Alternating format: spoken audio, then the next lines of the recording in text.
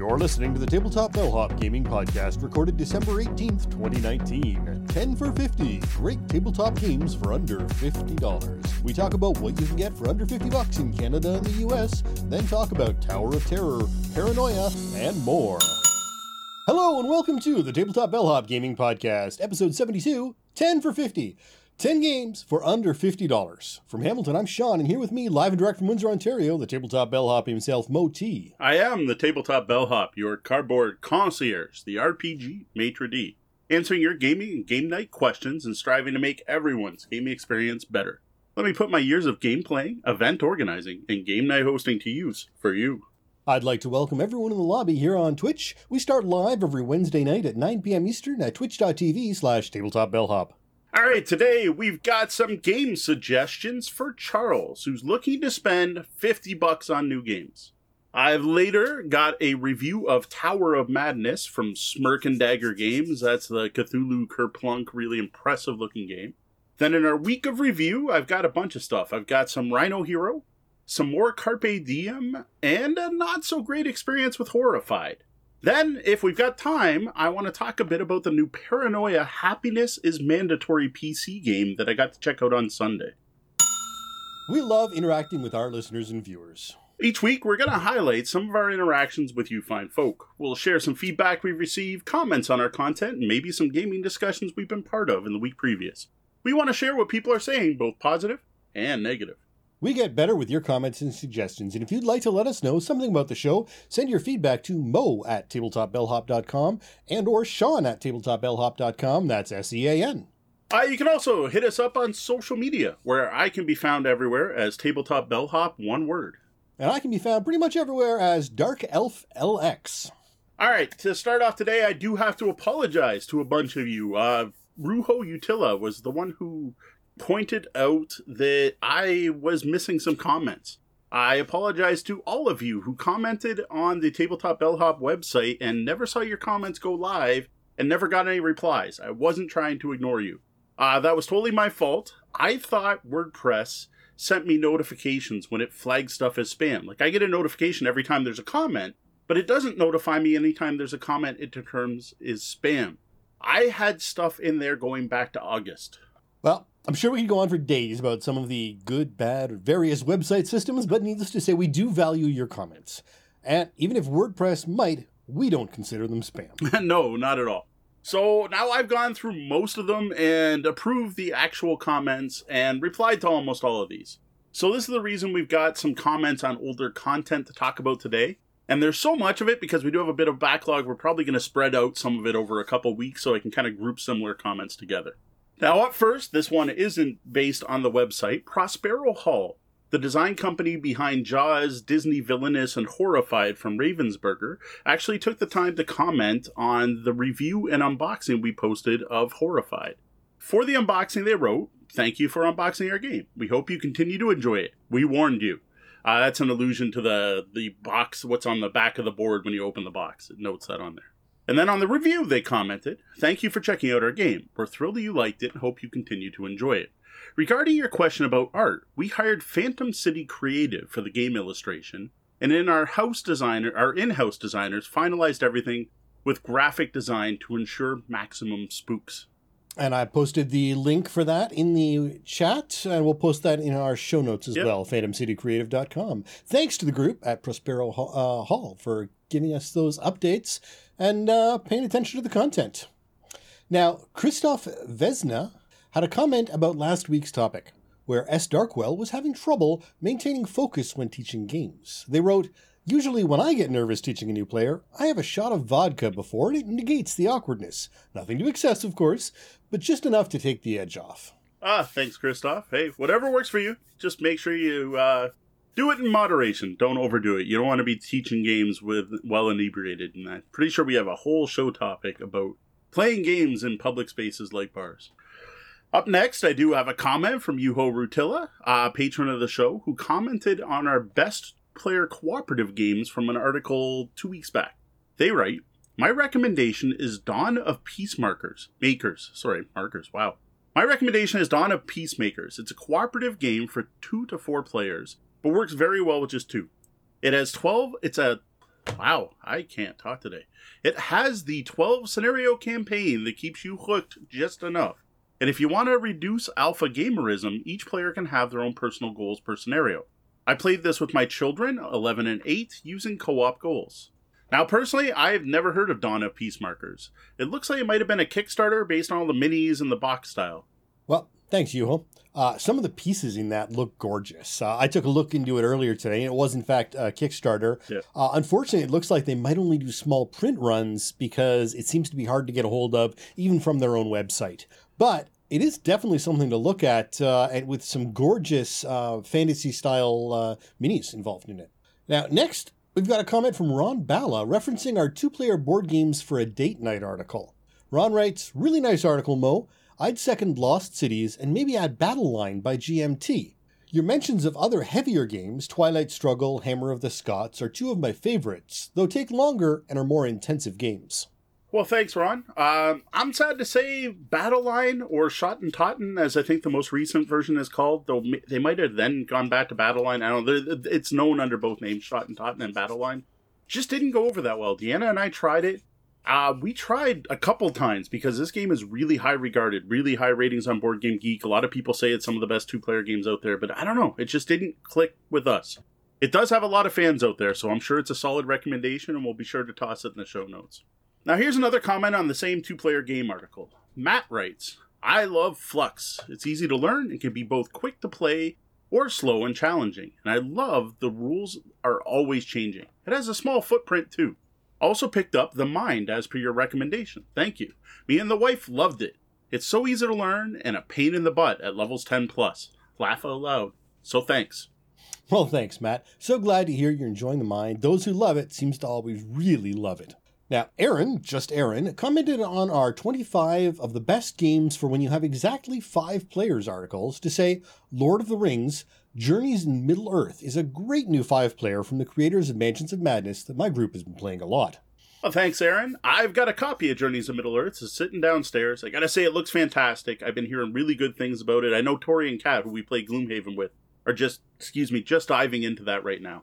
Personally, though, I don't know when I am going to get to that. Trying to fit in another campaign-based game in my current gaming schedule is going to be rough, especially because I've learned since that you do need the same players every week to play that one to fully enjoy the campaign, and that one's a rough one for my group.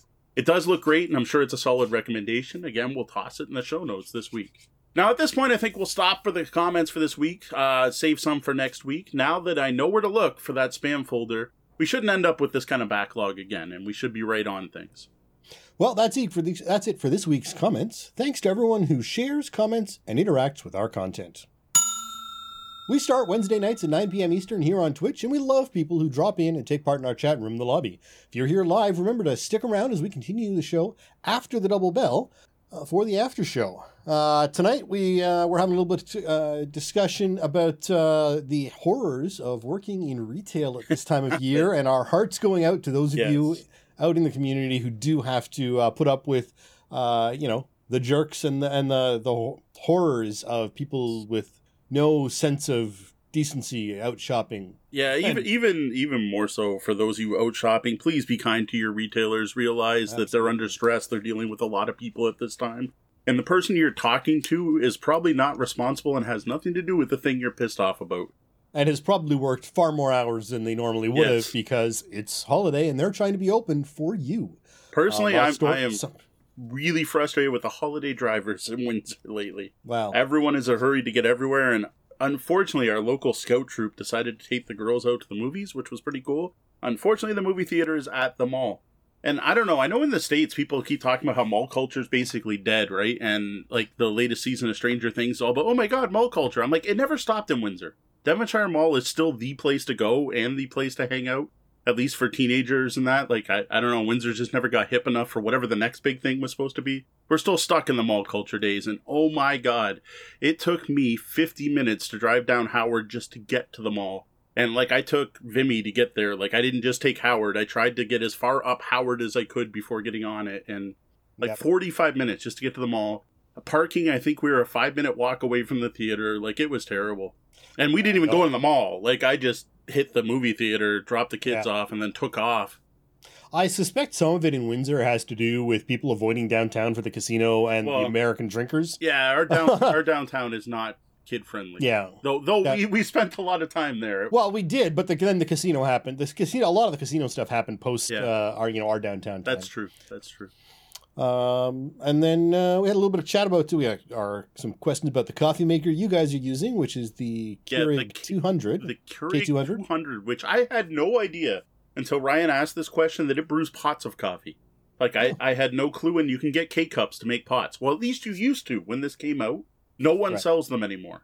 Because I think it's because you can't get enough coffee into a pod to make. Well, no, it's a bigger pod. Coffee. It's a bigger pod, and my machine fits bigger pods.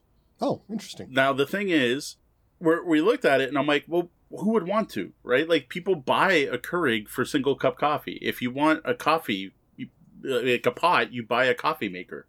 And usually, you put your own grinds. You don't buy K-cups, right? And I think it failed terribly, so... Right. And we looked into it, and there's like this special pot you have to buy, and it slots into the front a certain way, and then there's a thing you have to do with the inside to fit the bigger pods. And I'm like, I'll try it. No, I can't find you can find pods for like $70 each because I guess they're collectible. Right. I don't know. Or I'm guessing that's just the Amazon algorithms that no one else has them, so we'll put the price up. I have no idea. Yeah. Interesting. I was not aware that was a thing. Yeah. I have a decent coffee maker when I need to make a pot of coffee. Yeah, exactly. We have one too. We have a nice one where you put beans in the top and coffee comes out the bottom. It grinds it before you make it. It's a really good high-end coffee maker that I bought years ago because I used to drink a lot of coffee even then. Yeah. But yeah, Keurig has single, I forget what they're called, K-carafes instead of K-cups. K-carafes. And like I said, you can look it up, but you can't actually find them anywhere. You can get the pots, but there's no point in buying the pot. Yeah, no, obviously. All right. All right. Back on topic somewhat. We talk an awful lot about coffee for a board game podcast. Today we're talking about game shopping. So you got $50, burning a hole in your pocket. Just what do you buy? What I'd love to see from the lobby is what they would buy if they had $50 to spend on games right now, today. You're going shopping. What are you picking up? We'll be back checking with the lobby again during the show. We're here to answer your gaming, or game night questions. You can send your questions to questions@tabletopbellhop.com or head over to tabletopbellhop.com and click on Ask the Bellhop. Social media works too. We're everywhere as Tabletop Bellhop, one word. Best way is for questions come through the website. We're not going to say no to a question asked anywhere. This week, we've got a question from Charles Baruch, who writes, let's say I had a $50 check and the stipulation is I use it for fun. What are the 10 games I should consider? All right, great question, Charles. I dig this one. I don't know. I just like the vibe of this one. So first off, I'm gonna kind of classify things. I'm gonna take this to mean, for whatever reason, Charles can buy one game. So he's got $50 and he can only buy one game. So I'm gonna be looking at this as the best games you can get that cost under $50, and not how many he can get for $50, because that would be a totally different way to look at it, right? Like, for $50, how many great games can I can get the Mind, and I can get all these little pocket games. I don't know. No, I'm looking at, you're buying one game for $50. Here's a selection of 10 of the best. Well, I'm using Amazon.ca for mine, and I'm ignoring sale pricing. So my games are going to be a little different than what you're going off of. Yeah, because I'm going to use Amazon.com, and I'm going by the prices right now being earlier today when I wrote up the show notes for this. Now, I am going to be using the current sale prices. If I was going to use MSRP, this would probably be a very different list. I'm also not going to account for taxes or shipping at this point, because Amazon, you're only taxed if you're in a certain state, and while shipping is usually free at Amazon, I'm not going to count for shipping to Canada. Now, the other thing I noticed in the comments, Ryan's already brought up Board Game Bliss. I actually considered using Board Game Bliss for mine. The problem is they don't stock anything. So the whole concept was you could go out right now and buy something for $50, but any of the games I would have wanted that were under $50 on Board Game Bliss weren't available. Yeah. So I really do like the prices of Board Game Bliss, but they have got a real stock problem that I'm not sure how to address. So. Yeah, they don't want to take the chance of keeping stuff in stock. I don't know. They're almost better to list a 2-week shipping time so they can get it in from their supplier. Yeah. But yeah, Sean and I were discussing it, and I've seen Sean's list, he's seen my list. We actually did our own list this time, so that's something different for the show this week. And I saw his list, and I'm like, oh, there's no way you can get this for under $50. He's like, nope. And I'm like, look, it's on Board Game List. Like, look, sold out. I'm like, Jesus, how about that? No, sold out. Oh, how about that? No, sold out. Yeah. Like if it's sold out, don't list it or something. I don't know. Just it well, gets you can annoying. sort by what's in stock at least. Yeah. And that was what happened when I went to Board Game Bliss. Is the first thing I did is said sort by price in stock only, and I went down the list going, I don't want any of this crap. Yeah. Yes, that's true. All right. The other thing with this list is I don't know exactly what Charles' taste in games is. So I'm going to be looking for some of the best games I've played at this price point. Games I think are going to appeal to most gamers. And I also tried to make sure to get a variety of types of games. Like, honestly, if I was shopping for myself, there's a couple games on here I probably wouldn't have listed, but I wanted to make sure I kind of touched all the bases because I wanted to make sure I could touch pretty much anything Charles might be into. Now, this is my list, so if Charles is all about party games, he's probably going to strike out on this list. Now, for my list, I tend to be more of a family gamer, so I tend to avoid more of the heavy Euros and go for something that I'm going to be able to play with my kids or adults, but a lot more of the lighter weight, I guess, than no, family weight games, lighter weight games. Fair enough. Yep. All right, so my first recommendation is completely cheating, and it's only valid for those of you right now, is if you go to Amazon, they dropped a huge Star Wars sale today. They have up to 70% off on various games, and they have Star Wars Imperial Assault for 60% off. Like there's your buy. Go buy it right now. Now, I gotta admit, probably won't stand tomorrow. I haven't checked, but I bet you it's probably sold out now, to be honest. I haven't looked in about 4 hours. I'm sure when I do this up as a blog toast, I won't be able to use Imperial Assault. There's no way it's going to be at that price. If you can get Imperial Assault for under $50, there you go. Done deal. Just buy that. We've talked about Imperial Assault many times. Great value, even at full price. Like, I actually strongly recommend this game at full price. Not only do you get a great competitive or cooperative campaign game, you get a great two-player miniature skirmish game as well. Yeah, now in my list, I mostly stayed away from the licensed games because of the very reason that they generally raise the price. Yeah. Generally, aside from sales like this, you're best to stay away from licensed games that are on the lower end of the scale that would fit into your budget, because those lower ones are kind of the iffy licensed games. You generally, the more pricey ones are going to be the more solid licensed products. Just ignore anything by Riverhouse. You can get them for under $50 now, but they're $60 games and they're not worth the price you can get them at now. Right. All right, second recommendation comes from the same sale. Again, I'm cheating here. Star Wars Armada, it's only $44.02 right now, like 55% off. It's ridiculous. This is a miniature battle game that operates at a fleet scale for Star Wars. So you're talking capital ships and big movements and little fighters. Very different from X-Wing. And that's for 98% of our fans who aren't here live. Oh, yeah. And we're being told it's sold out already. Oh, there you go. So there you even go. When I made this list this morning, live. Yeah, when I made this list. All right, so we're not even going to count those, right? We said we're going to give 10 games. I'm not even going to count those two. I was hoping to give our chat room a heads up on some amazing deals there before they sold out. But yeah, I didn't expect that one to last, but there was always a chance. But you never know. With Amazon, these two games could stay under $50 tomorrow or in 2 weeks from now. The only thing I can say is follow at tabletop_deals on Twitter, and I'll let you know if I see him drop that low again. There we go. All right, so here are 10 games. Well, 10 games from me that you should be able to get from under $50 on Amazon right now. None of these should be sold out. Deanna will probably verify it with us in the chat. These ones weren't lightning deals. These weren't deal of the day. They should still be good. So I'm going to start off with Shogun. When I checked the price this morning, it was $47.99. Everyone who listens to this should know how much I love Shogun. You may recognize it as the name Wallenstein. I actually prefer Shogun. It's like the feudal Japan theme. This is a mix of a Euro-style area majority scoring mixed with cube-pushing folk on a map area control battling. Toss in the very cool mechanic of the cube tower for battles, and you have one of my favorite games of all time. It might be my number one. Like, every time I play this game, I love it. Every time I talk about this game, it makes me want to play it again. I have loved this game for years. Every year on my birthday, I used to force people to play. And, well, you know what? Force them to play because everyone's scared of it. It's an intimidating-looking game. So, and it's so much better than Immortals. Yes. But, sadly, you're not going to find that under $50 in Canada. You might be able to find Immortals. And to be honest, Ryan's asking in the chat room if you can find the big box for a good price. You don't want to. The expansions you add with the big box, I don't think actually improve the game. I think they muddy the game up. They give you options you don't need. I am actually not a fan of that. And they're just 3 small expansions that are tossed in. That was one of those, I know, to me, queen marketing things that they even made a big box for that. It's almost like Queenie level of little additional stuff. Just stick to the base game. All right, and that was Shogun. All right, another big box Queen game. Same size box, similar mechanic, and that's Amerigo. When I looked earlier this morning, it was $45.23 on Amazon. This is another game that uses a cube tower, but in a very different way. In this Steffenfeld point salad, the cubes that come out of the tower determine which actions you can take. And then the number of cubes tell you how powerful they are.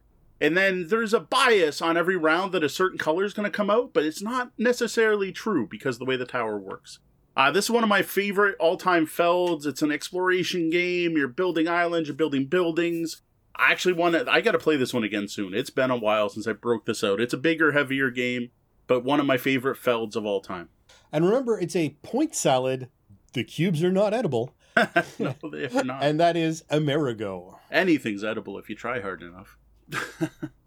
All right, up next, away from the Felds, away from the big box games to something a little smaller, at least in profile. That is Orleans. You can get this for $45.98. In my opinion, this is one of the best modern board games out there. This is one of the best games to come out in the last 4 years. It's a Euro bag builder, truly fantastic. By far my favorite game that Tasty Minstrel Games has put out. It's hit the table multiple times and I've never gotten sick of it. I've actually got some expansions for it and I want to play them, but I enjoy the base game so much that I tend to sit down and let's just play the base game because let's get going. We don't have to learn something new. Huge fan of Orleans. Yeah, this one's even affordable in Canada. Oh, interesting. That's good to know. Seriously, this, if you were into a step above Terraforming Mars for weight or a step above Race for the Galaxy, just that little bit heavier, you're going to love this game.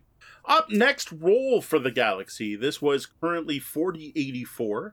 Now, I will admit, I generally prefer Race for the Galaxy. But if you're going to spend the money, why not get the more deluxe, thicker components, lots of dice cups, cooler looking Roll for the Galaxy.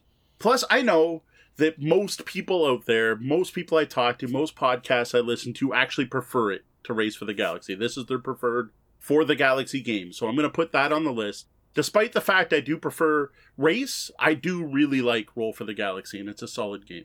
Now, I've always got a game going of this on Board Game Arena. I just can't disagree. It's a solid game. All right, just mentioned it. We'll bring it up again. Terraforming Mars. You knew this had to be on the list, but this one has to be on sale to get at this point. It's had to be here. If you can get it for under $50, just buy it. It's normally a little bit more than that. It's been this price. It's been $45 on Amazon, 35% off for 2 months now. So I don't know what's going on with that, why it's still on sale, or when that's going to end. But this is probably the one that's going to have the most universal appeal that every game, almost every game group's going to like this. I've met very few people who don't like Terraforming Mars. Now, if you're totally into your party games or dexterity games, okay, maybe not. But if you're into Euros at all, this is almost a must buy for everyone. Yeah, no, a great classic that us Canadians pay through the nose for. Yep, unfortunately. All right, next is a $40 game, $39.99. That is Legendary Encounters, an alien deck building game, I think is the full title of this one. This is my most iffy recommendation, but I wanted to make sure I had at least one cooperative game on the list. Like I said, I don't know what Charles is looking for. So I wanted to make sure I had at least one co-op on there. And for a co-op, for $50, this is the game I personally would pick. Now, I personally love the Legendary Encounter system. I like that way better than the base Legendary games. You're probably not even going to get me to sit down at a table to play Legendary Marvel, but I love Legendary Encounters. The Alien one so far is the best of the bunch. Does a great job of catching the tension of the Alien movies with the hidden movement and everything going on and having to work it together. Fantastic game. Yeah, and this game is quite expandable as well, so if you grow out of it or just love it that much, there's a bunch more you can get into. Yeah, if you pick up the Predator version, I guess you can actually do an Aliens versus Predator, which just sounded really cool. All right, another heavier Euro, Viticulture. The most current printing would be the Essentials edition from Stonemaier Games, which you can pick up for $45.18. This wine-based worker placement game completely blew me away when it came out. It still stands the test of time. Even having now played Vinhos, which is a very similar themed game, to me they're both very different games, very different mechanics, and both scratch different itches, and are both fantastics. There are so many mechanics to love here. I love the way the wine ages, and you want to kind of wait to use it, but sometimes you need it. how you improve your vineyard with little meeples to represent all the improvements you've made, and the way that you play through different seasons and use your workers in different seasons and visitors coming in. This is still one of my favorite Stonemaier games. Really dig Viticulture Essential Edition. And that Essential Edition removes the old requirement that I used to say if you have Viticulture, you have to buy Tuscany. You get the best of Tuscany in the Essentials Edition. And much like fine wine, not all the best ones cost the most. Yeah, very true. I've had some very good, very cheap wine. All right, next is Agricola for $47.99. Now, generally, everyone always compares Agricola and Caverna. It's hard not to. Same designer, one released after the other being a follow-up. I personally am always going to pick Caverna, but you're never going to find that for under $50. Or if you do, good job, grab it. For right now, there's no way you're going to find Caverna at that price. Agricola is still a very solid game. I'm never going to turn down a chance to play. If someone asks me to play, I'm not going to say no. I'm going to be like, oh no, bring out Caverna. No, if they ask me to play Agricola, I'll play it, or Agricola. Yes, personally, I'd rather play the other. Yes, it can be tight. Yes, it can be punishing. There's a reason people call it Misery Farm. But I personally think that's a feature, not a flaw. I like how tight this game is. I like how you never have enough resources and how you're always stressing out about trying to feed your family. Yeah, it's still over a decade old and still in the top 30 games of all times. Yeah. Wow, I didn't realize it's a decade old. It doesn't feel that old. Yeah, it was 2007. It's over a decade old. Wow. All right, another Feld. You can tell I'm a Feld fan, and Felds tend to be at this right price point, right? I happened to check this. Just barely scratches under at $49.99. You can get the brand new printing of Castle of Burgundy just released this month. This looks significantly better than the original, is probably the most polite thing I can say. There are a huge number of complaints about the original Castles of Burgundy and its drab, blah, colors all look the same. So they put out an updated deluxe version, and it's slightly brighter browns and grays and dark greens. I don't get it. I was really hoping this new release would pop a bit more, but I gotta say, you know what? It looks boring. Don't let the dry paste on theme fool you. This is a fantastic dice-driven, tile drafting, heavy Euro game from Stefan Feld. Yeah, it's a Euro. It doesn't have to look pretty to make you think. Up next, for $45, you can pick up Clank. This is my 10th recommendation. It's my last one. Clank refreshes the mechanic of deck building by adding the push your luck dungeon crawl aspect of the game. How deep do you dive? Do you risk trying to get through artifacts, or do you just jump in and out quickly and hope the dragon catches the other players? A very solid deck builder on its own as well. Now, a lot of people seem to prefer Clank in space. Personally, I find it adds a little too much link to the game, and it's a little too fiddly. I like the dash and go you can have in the original game. Yeah, sadly, I wanted this on my list, but you're not going to get it under $50 in Canada without some effort. No, that's hard to say. All right, I went into this with the assumption that Charles was looking for board games. But, you know what? He might be more interested in RPGs. Just in case, I'm not going to do 10, because we're going to be here all night if we keep just doing 10 on every possible variation on this. Here are 5 RPG recommendations that you can currently get for under $50. Number 1's going to be the Star Trek Adventures core rulebook for the newest game from Modiphius Entertainment. This is the latest Star Trek game to come out, the current license for Star Trek. You can get the core rulebook for $37.90. I love playing Star Trek. One of the best RPG experiences I've ever had was running Star Trek. It happened to be the FASA system, but I don't think that mattered. Because everyone knows Trek. They know the tropes, they know the technobabble, they know the world. It's just so easy to roleplay Trek, and everyone just gets it. And this is the latest game, and the reviews are extremely positive. Yeah. The last time we played, I actually spent the entire drive down from Toronto at the time to Windsor listening to how to speak Scottish because I was playing an engineer. So, yeah, we weren't stereotyping much in that game. No.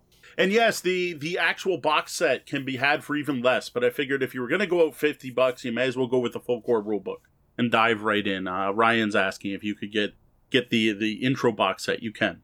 All right, up next, I gotta recommend Dungeons & Dragons. Now, I'm not saying it because it's huge right now, like possibly bigger than it's ever been. I played every edition of D&D that's been out. Well, actually not true. Since 2nd edition, I did play a couple games of AD&D, and technically I played one game of OD&D that made me hate the system for many years.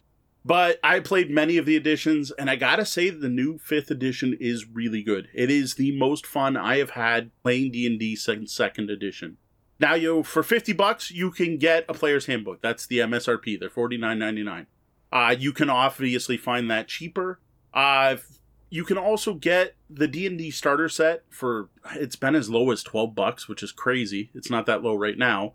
Or the new D&D Essentials kit, which was a Target exclusive, but is now available everywhere. Now, I wasn't sure where to start if I was going to dive into running 5th Ed D&D, because I have not actually run it. I played it a few times.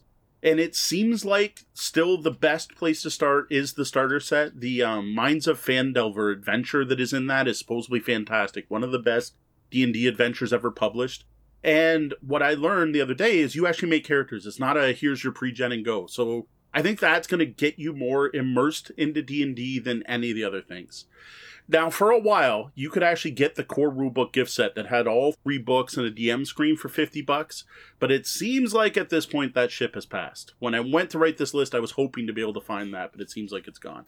Now, if I had $50 and I had to buy an RPG, I would be grabbing the Warhammer Fantasy Roleplay 4th Edition starter set. I have been a fan of Wolfrup Warhammer since the game came out in 1986.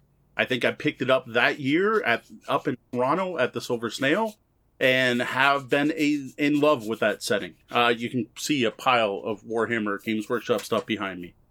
This has been my go-to world to run games in for years. I have played every edition released, but I haven't had the time or the money or the group to check out 4th edition Warhammer. So if I had $50, I'd be like, I'm buying it. I'm going to buy the new starter set. I did get to see it at Origins, and man, it is a beautiful box set. Makes sense. All right, if Cyberpunk is your thing, Art Talsorian has dropped the new edition, Cyberpunk Red. They have a Jumpstart kit. It's under $50. From what I understand, Cyberpunk's back to its 2020-2013 roots, D10-based system. They basically decided to completely ignore version 3.0, which was much malaligned by the fan base. I've heard nothing but good things about this new edition of the classic game from Mike Pondsmith, released from Art Talsorian Games. Gotta love Cyberpunk 2020, and actually came up last night on Misdirected. They were doing their discussion on life paths, and Traveler and Cyberpunk were much discussed. There you go. Though the original didn't have a life path, did it? Cybergen had one. No, 2020 had a cyber. It was more of a background path. Okay, I was going to say because we used to use the one from Mechton. Because you could roll things like hot dates and fast cars, and it didn't give you anything. But it was because I know other Art Talsorian systems had a really solid life path system. Yeah, the Mechton one. That was one we used to steal, and we'd use that one. All right. Now, if you like your whole cyberpunk thing, but like elves and magic mixed in there, you can get the new 6th World source book for Shadowrun for under $50. That's the core rulebook, not just an intro box set. Now, Shadowrun's never been my thing. System has a ton of fans over the years. It's still around. And for those of you complaining the system's too fiddly and uses too many D6s, this new 6th Age edition is supposed to streamline all of that. Now, at Origins, I did pick up the new starter set, because I keep saying I'm going to finally give Shadowrun a try. I avoided it for years.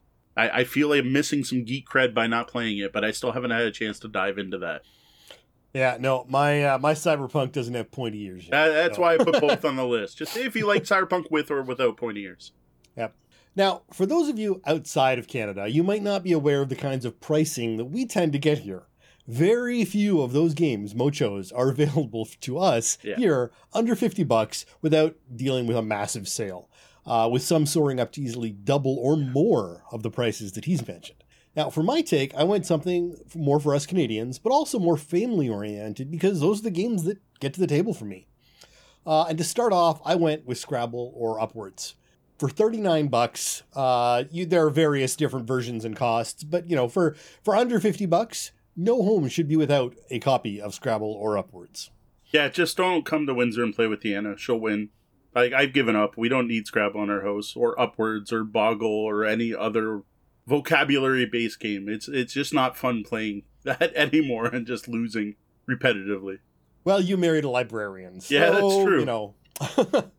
Next up, Azul for $48. I think we've made our case for this sufficiently over the episodes. Yeah, it's a totally solid recommendation. Like, I actually considered putting it on my list, but it was a little too short in US for that $50 target. You could almost get 2 copies of Azul for the same price. Yep. Next up, King Domino. On the lower end, $26, but it's such a great game, and it leaves you with some extra money. You can buy something else along with it. There you go. You know, solid recommendation. I'm a fan of this one. Light and quick, but solid game. Yeah. Hogwarts Battle. Okay, so my one licensed game. I get that deck builders aren't for everyone, but for under $50, Hogwarts Battle is a solid deck builder, and it's great for both kids and adults. Yeah, no complaints here. I enjoyed the few times I played it. I got to break that out with Big G again. I like the fact it was one of those variable market deck builders, and, oh, come on, Harry Potter, right? Almost everyone loves Harry Potter. Exactly. Next up, Sagrada for $45, a great game, and Canadian as well. Yeah, you can actually meet the designer at Breakout Con in March. Great recommendation, great game. Absolutely. Great guy. I was at a couple of his panels last year. Next up, for $34, Patchwork, a great, quick, thinky filler. Yeah, that one's cheaper than I thought. I swear I paid more than that for Patchwork. That's good. What's weird about that, I never hear anyone talk about this game anymore. It's like the hype has died off on that, and it's a shame, because it's really solid. Deanna and I continue to enjoy it. Yep. Next up, the one that sort of caught my eye was The Quest for El Dorado. For $36, you get card drafting, deck building, family fun. Yeah, I've heard good things about this one. I haven't played it myself, but it's been around for a while. It's on a lot of top lists. It seems really popular. Yep. And then we have Splendor. $39. It's a classic for a reason, even if some people have moved on. All right. Yeah, I don't play it much. But my kids are playing my copy now, so it's getting plenty of use. Yep. And now, I couldn't do this on Amazon. I had to go elsewhere. But if you hunt around in Canada, Go Cuckoo for $25. You'll just buy it. You'll thank us. Yeah, that's a good price for that, because the one thing with Go Cuckoo is, like, you got a metal tin, you got all those sticks, you got a wooden meeple, I don't know, the plastic or whatever the eggs are made out of. It is not a cheap game, especially for something marketed at little kids. But you know what? For the amount I played that game, if you do that whole math where you're like, oh, the amount I spent divided by the number of times I played, like, I'm probably at pennies a play at this point. Yep. And finally, for $16, Hanabi. I've been playing it on BGA a ton. It's just a fun game worthy of having in your collection. If you go on Board Game Bliss, you can find the deluxe for under $50, but of course it's out of stock. What? Stuff out of stock on Board Game Bliss? Say it ain't so. All right, so Sean and I sat down earlier today and went through this, and we did our own research, we did our own thing, we kind of compared lists, and I realized earlier, like later in the day, before the show went live, that every game I mentioned here, I own. All 10 of them, which makes sense, right? Like, that's why I recommended them. These are all great games I own, right? And I brought up my pile of games, right? The pile that's behind me here for our backdrop, and I'm like, hey, I own all these. So, what would I say if I had $10 or $50 and I had to go buy games, right? So, this is what I figured I would go buy. Now, I got to say, first thing I did is I built up my Amazon wish list, and I saw 59, 58, 56, 55, 51.99. I'm like, yeah, I guess I need a $60 budget for most of the games at the very top of my wish list, but I did manage to find 10 games I want pretty badly for under $50. Now, I'm going to go through these a lot quicker than earlier. I'm not going to describe the games in full detail, but up first is going to be Merlin, Rondel-based Stefan Feld game. Got to try this at Origins. 3 Rondels, great Arthurian theme, really cool game. Merlin's number 1. Men at Work is a dexterity game from Pretzel Games, the people that bring you junk art and flick them up. This one's all about, like, stacking your workers and stuff. Looks fantastic. Clans of Caledonia. Now, I am told that if you dig Terra Mystica and or Gaia Project, that this is the next up. This is even better. And I love both those games, so this looks sweet to me. Renegade Games, Architects of the West Kingdom. This is another one I've heard really good things about. I probably should be more excited about the Paladins one, but you know what? I kind of want to play the games in the order they were released, just because I loved Raiders of the North Sea so much. I don't feel like skipping ahead in this series. I want to discover them all. And people are saying Architects is better than Raiders, and I love Raiders. Starship Samurai. This one no one knows about. Plaid Hat Games put out a Gundam game. where you have giant mecha and you have the space battles and the space fleets, and it just looks really cool. Now, I have heard nothing about this. I haven't even seen a single review, but I just gotta try this game. It just looks so cool, because it looks like it's getting that whole Robotech Gundam space battle with mecha Voltron thing in a board game format. It just looks great. I really want to try that. This is the one cheaper one, Space Base. I might be able to get 2 copies for $50, but every time I talk about my love of Valeria, someone has to butt in and say, but Space Base. So I want to try it. I want to know, is it really better than Valeria? I love me some Valeria, so we want to see if Space Base is actually the better dice-based resource generation game. Next, I got Coimbra. This is one of the best meaty Euros to come out in the last few years that's been on sale for the last few weeks, so you can get it for under $50. One I really want to try. Another one that was a Target exclusive. It actually came out while we still had Target in Windsor, and I actually went there a couple times trying to find this, but of course, Target in Windsor didn't stock what Target in the States stocks, and that's Clask. This is a really unique kind of air hockey-ish looking dexterity game. I don't know. It looks gimmicky to me, but everyone that owns it loves it. Everyone talks about how it's one of their favorites, so I definitely want to try that out. Another Origins holdover, Battlestar Galactica Starship Battle Starter Set. Now, this one is like, you have to spend $50, you have to do it, as long as it's not my $50, because I'm probably wasting my money on this. But since seeing the game at Origins and watching a demo duel of 2 ships, I really want to try this game. It just looks really cool. The problem is, I'm sure, like, I don't play X-Wing or Armada now. When am I actually going to play Battlestar Galactica? I have no idea, but I want to check it out. I'll at least get Solon to play a couple games with me or something. Up next, Lorenzo Il Magnifico. This is another heavier game. People know I dig my heavy Euros. I have heard nothing but good things about this one, except Sean's opinion on the digital version, but I'm not going to hold that against the physical copy. Yep. And finally, another Feld, because I missed one, right? The last 2 years, I've been basically on a game buying embargo, right? I'm trying to get my games through work, through Tabletop Bellhop, and getting review copies. I missed over a Feld that came out called Oracle of Delphi. I just love Feld. Like, it's if a Feld comes out, I basically got to buy it. I got to try it. I totally, it came out in the middle of all stuff, and I never got a copy. All right. Well, that's quite the suggestion and quite the list there. Ryan does mention that Tom Vassal did review Starship Samurai. I'm sure people have. It just, there was nothing out there.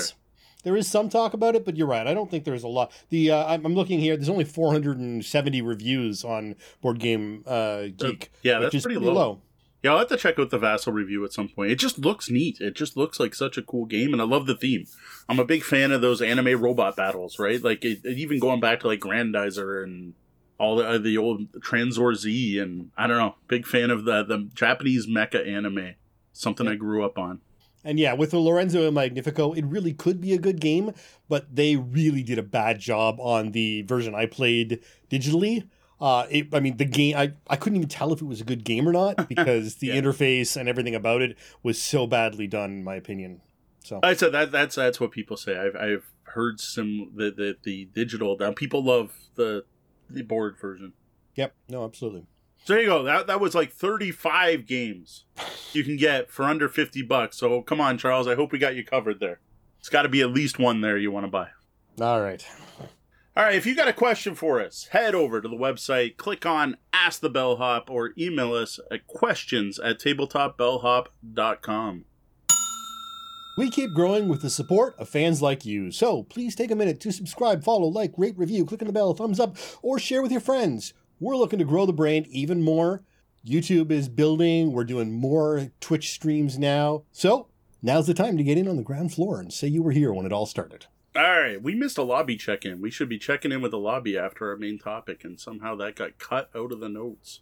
But sign up to receive Tabletop Bellhop Weekly in your inbox. Once a week, I send out an email recapping all the content we released in the week previous, blog posts, new podcast episodes, anything else we create the week previous, we're going to let you know about. This week, it's going out on Thursday. That was intentional. I was going to put it out today. I decided to wait till tomorrow. You can sign up at newsletter.tabletopbellhop.com or go over to tabletopbellhop.com and click on the spot to subscribe in the sidebar. Spot to subscribe. That one's hard to say this week. All right. Just a reminder, no AMA, no live show next week. It's December 25th. I think there's something more important to do than come here and watch us.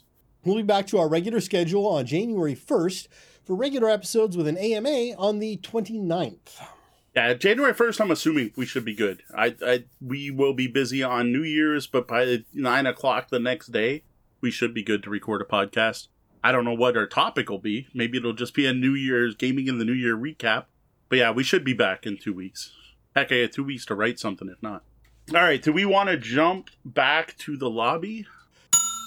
So Ryan's had some comments here in the lobby for us.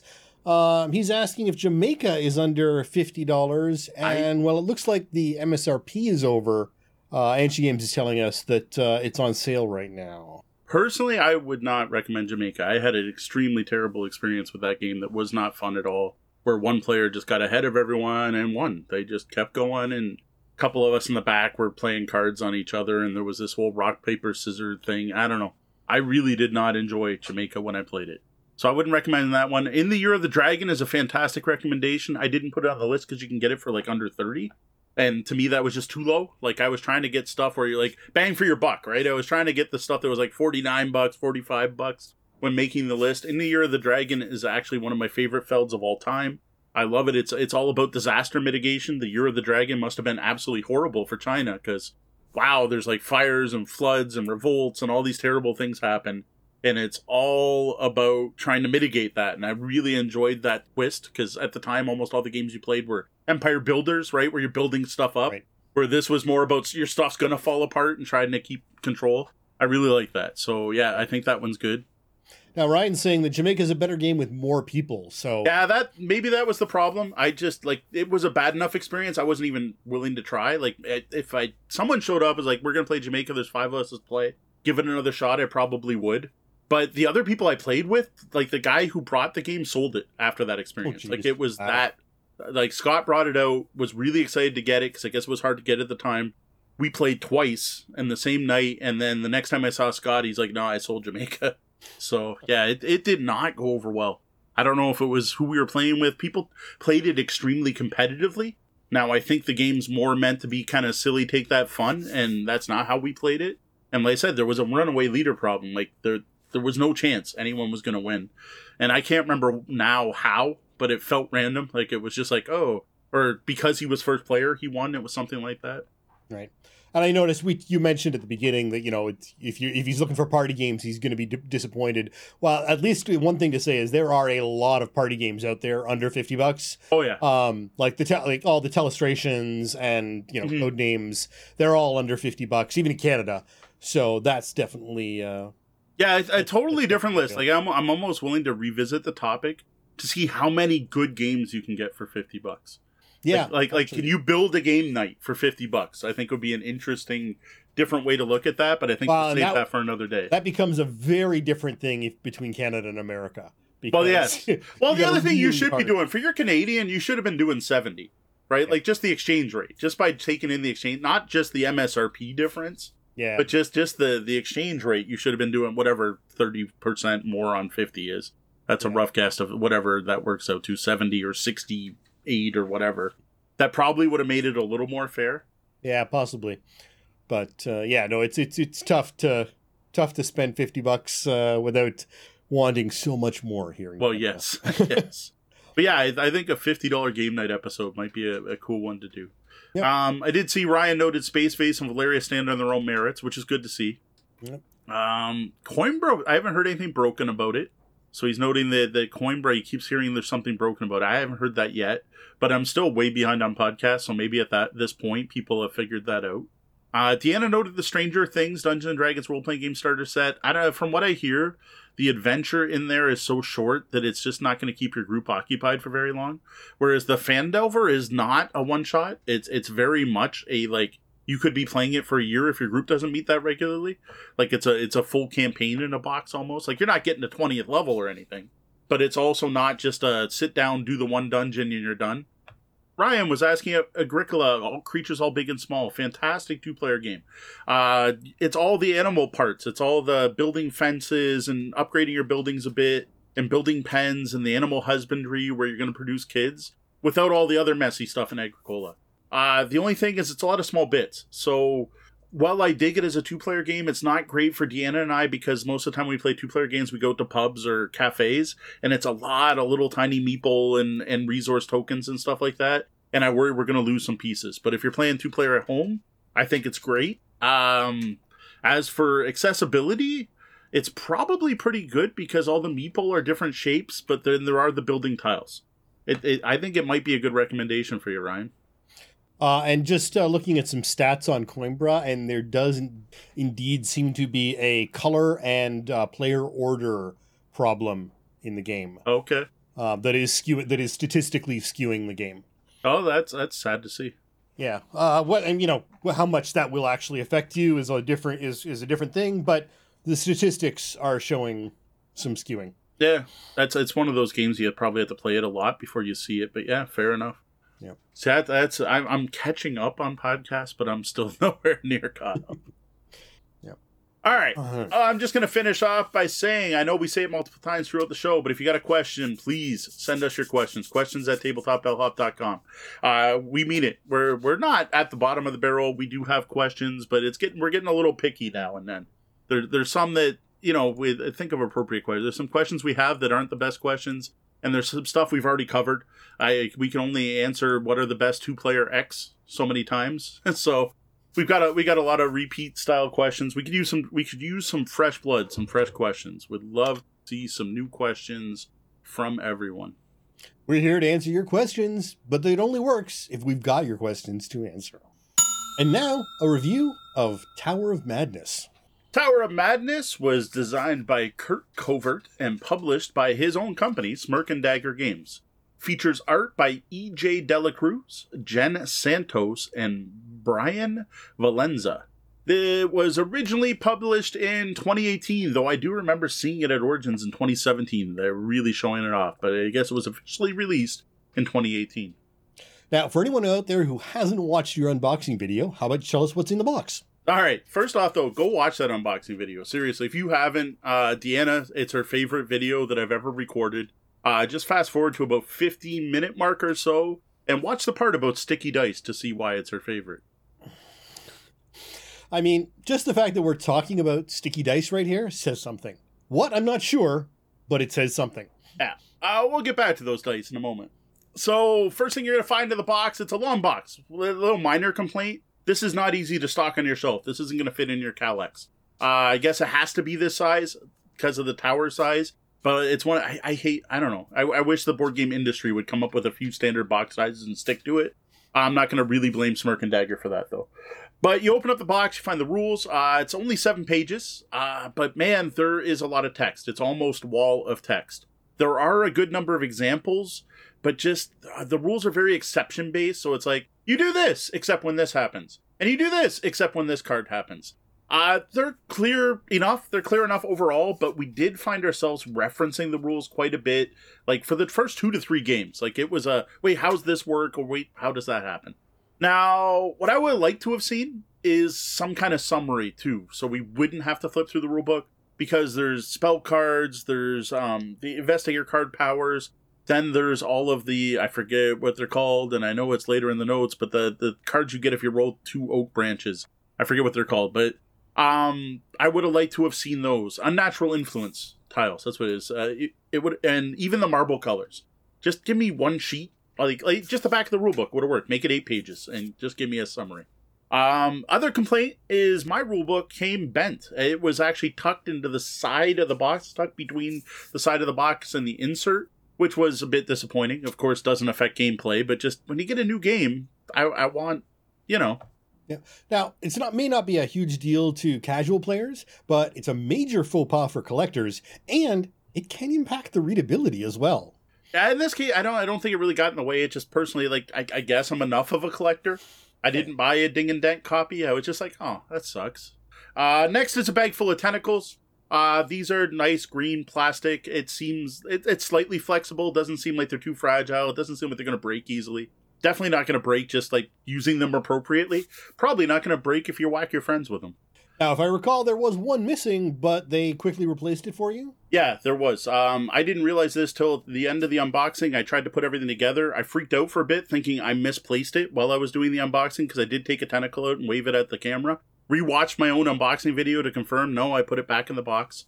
No, but there was one missing, which in this style of game, to me, meant the game was unplayable. I literally did not want to play it until I had the tentacle, because, well, the tentacles hold the marbles in, and it's kerplunk, right? Like, taking one out does affect how things are going to fall. They did do a great job. Like, I contacted Kurt Colvert, who's really good, especially on Twitter, like, great social media presence, really easy to get a hold of. They did quickly replace it. Well, quickly enough. Shipping to Canada sucks sometimes. But yeah, I did get a replacement copy at no cost to me. I didn't mention the rulebook. I probably could have got a replacement rulebook at the same time. Next is the tower itself, and like the roof, the topper. I gotta say, this thing's nice, like really nice. It's a nice thick piece with like folding, so it folds flat. It's got some nice tower artwork on it. The holes for the tentacles are color coded to show you how to put the tentacles in. And the one thing, like, I don't know how I missed it in the unboxing video, because I even see it when watching it, is it's magnetic, which is fantastic. Like, you just fold it out, and it snaps together. Now, I have no idea in 20 years or 10 years from now if that magnet's going to hold up, but right now, it's great. Like, there's no, insert tab A or anything here. You just fold this thing together and snap, there you go. And the roof is a little more fiddly. I actually fumbled with it quite a bit before I noticed online it's also magnetic, and I just hadn't put the pieces in the right way to get them to attract. But, oh man, you can get that tower without the tentacles in it set up in seconds. Yeah, it's unfortunate that things like gizmos weren't assembled with magnets, and yeah, we could avoid some of the problems we had with that build. Totally agree. Yeah, much better, like, component quality. I gotta say, it beats out Potion Explosion and Gizmos and Secret of Monte Cristo, being other games with, fancy components like this. Under the tower itself is the base for it. This is a nice hefty chunk of black plastic. Tower fits snugly on it. It's not WYSIWYG, like you could technically assemble it the wrong way, but it just means it's turned the wrong way. The sculpting's nice. It's got like Elder signs and archaic stuff, and there's some little spots to put green marbles when they come out. I have nothing to complain about here. One thing I thought they might have done is, I talk about how much I love Shogun and Wallenstein. And one of the things they did in that game is they made the base of the tower clear so all the players could see it. That might have been a valid choice here, so you could see it from across the board, but really it's not that big a deal. Because once the marbles fall, you tend to pull them all out anyway.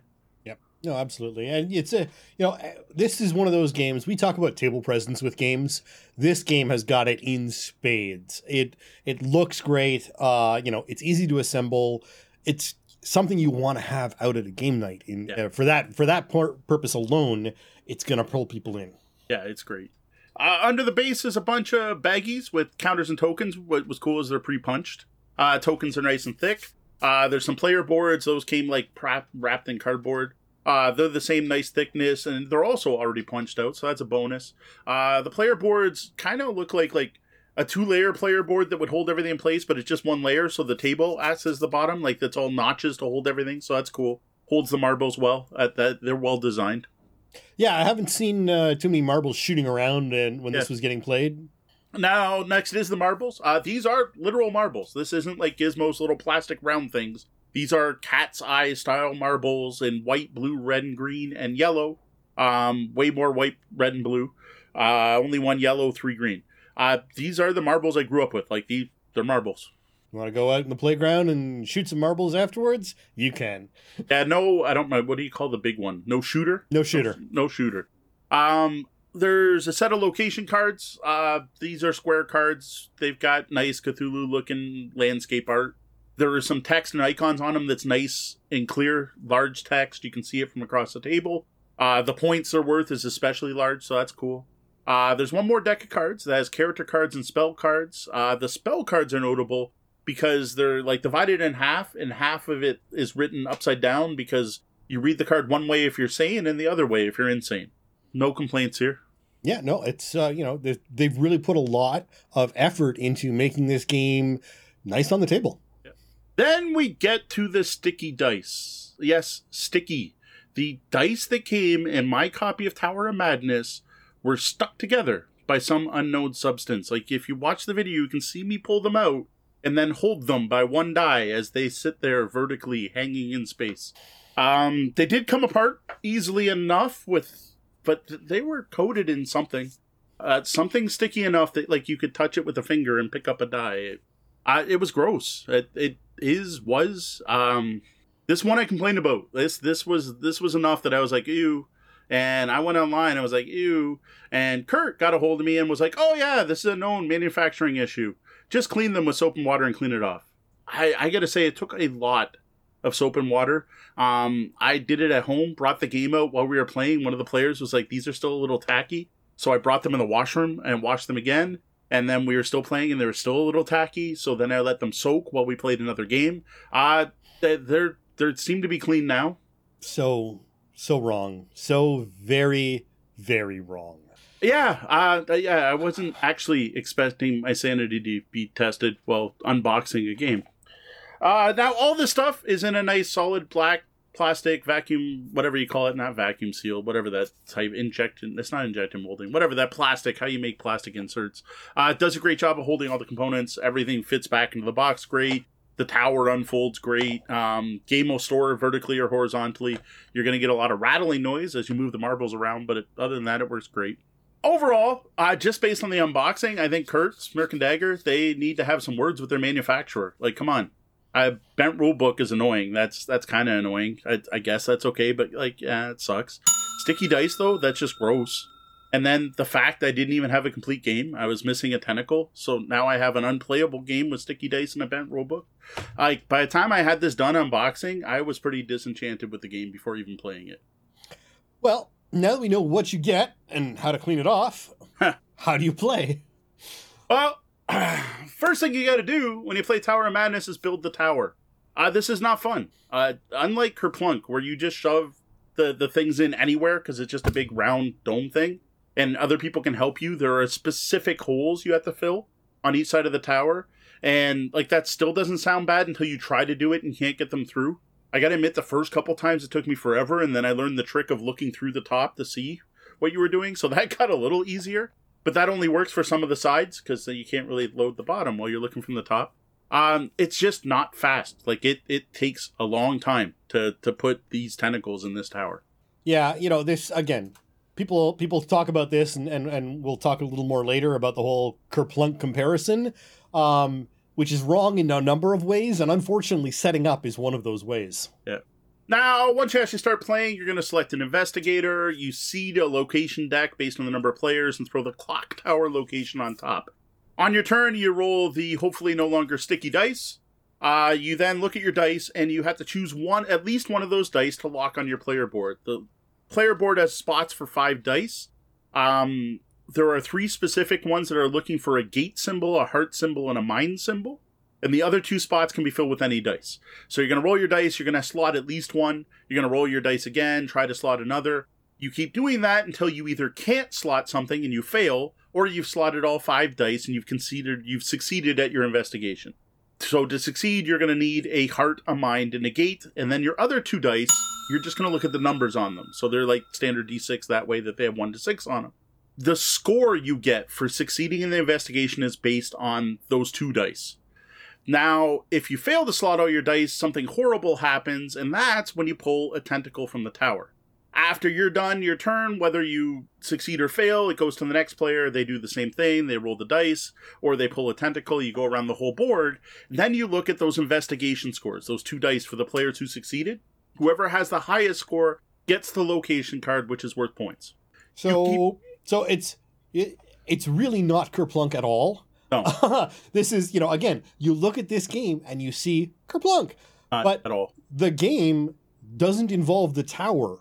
Not really. It's there. It's a thing. Yeah. So you keep playing until all the locations are gone, or 3 green marbles have fallen from the tower. If 3 green marbles come out, you lose the game. Now, about the tentacles. When you're pulling tentacles, there's a chance some marbles will fall. Now, this isn't a bad thing. And actually, early in the game, you want marbles to fall on your turn.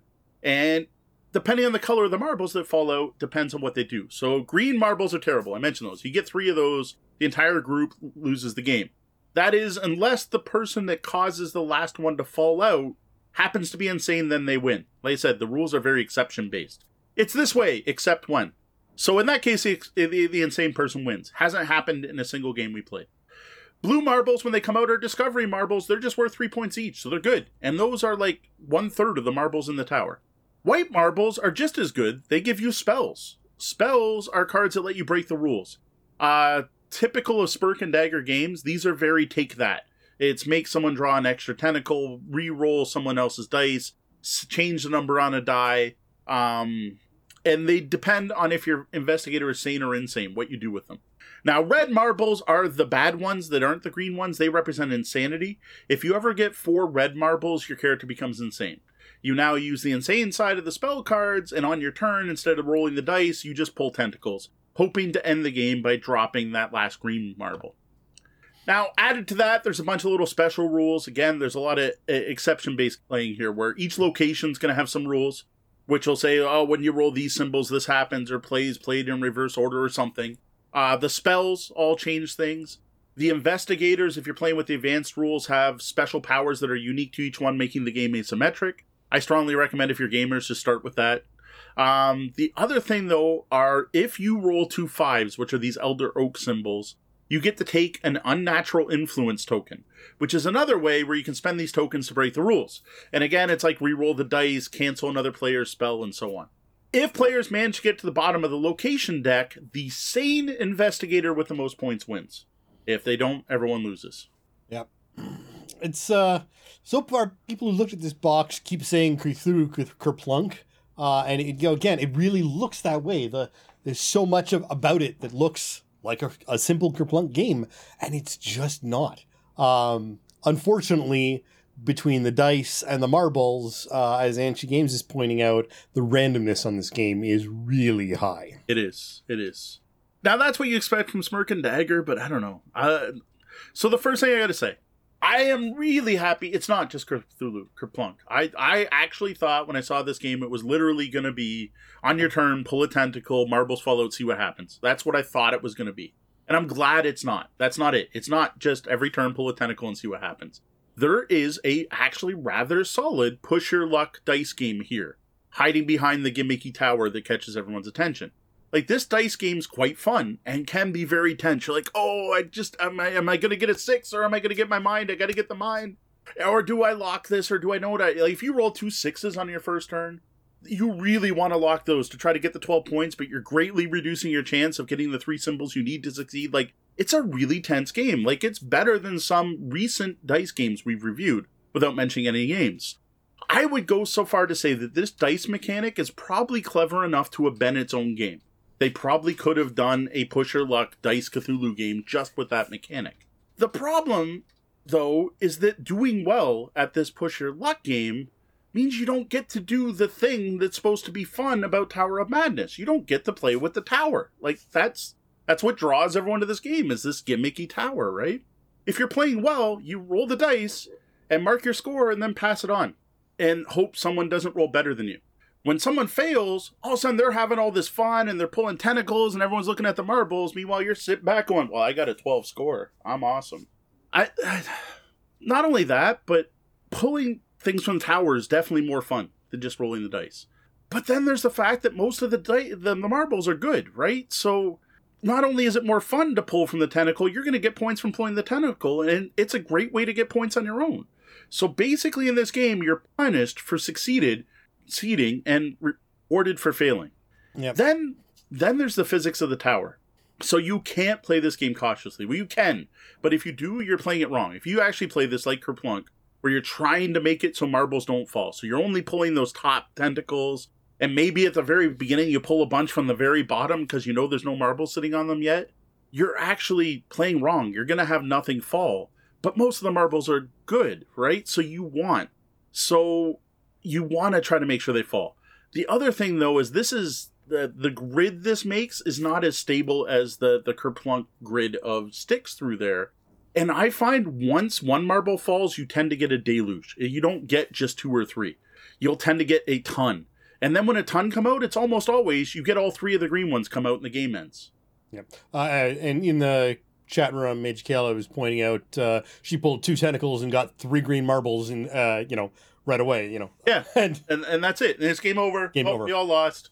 Yep. Like I have had really mixed results with this game. Most gamers I play with, like people who like Euros, people who like heavy games, they enjoy the dice mechanic. And they like trying to gather the location cards and using the mechanics on the investigation, using the spells to get more dice, but then are way too cautious when it comes from pulling from the tower. They're just like, no, I don't want to ruin my score. I don't want to go insane. I got my thing going on.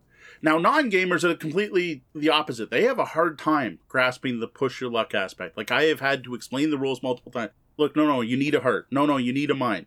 Why do I want to keep these dice? Well, you want to keep them for this. Wait, you roll 2 5s, what happens? Like, they kind of get lost in it. But they have a ton of fun pulling things from the tower, right? But then they don't tend to use their spell cards well, and they don't do well on their dice. They don't play the odds very well, and tend to not win, right? Because they're too busy things. Now, the most success I've had is actually with a mix, because it kind of balances each other out, right? Where the people playing the dice game are doing their thing, and the people playing the tower game are doing their thing, and it kind of balances the game out, and it works out okay. The problem is if you play to win, you don't have the fun part. You're doing probabilities in your head and pushing your luck in a dice game and trying to score the points, and you don't do the fun thing.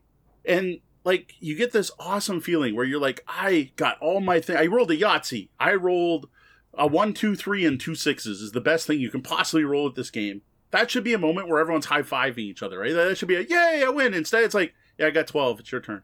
Like, my turn's just done. It's boring. Yep. Now, I gotta admit, overall, it's cool that Tower of Madness is more of a game than I thought it would be. Like, I'm honestly glad it's not just Cthulhu Cyberpunk. But, like, it's a game that's at cross purposes with itself. Like, it's like it's fighting itself. It doesn't, the mechanics don't match the fun. Due to this, I personally can't suggest anyone rush out and pick this game up. To me, this is a very much a try before you buy.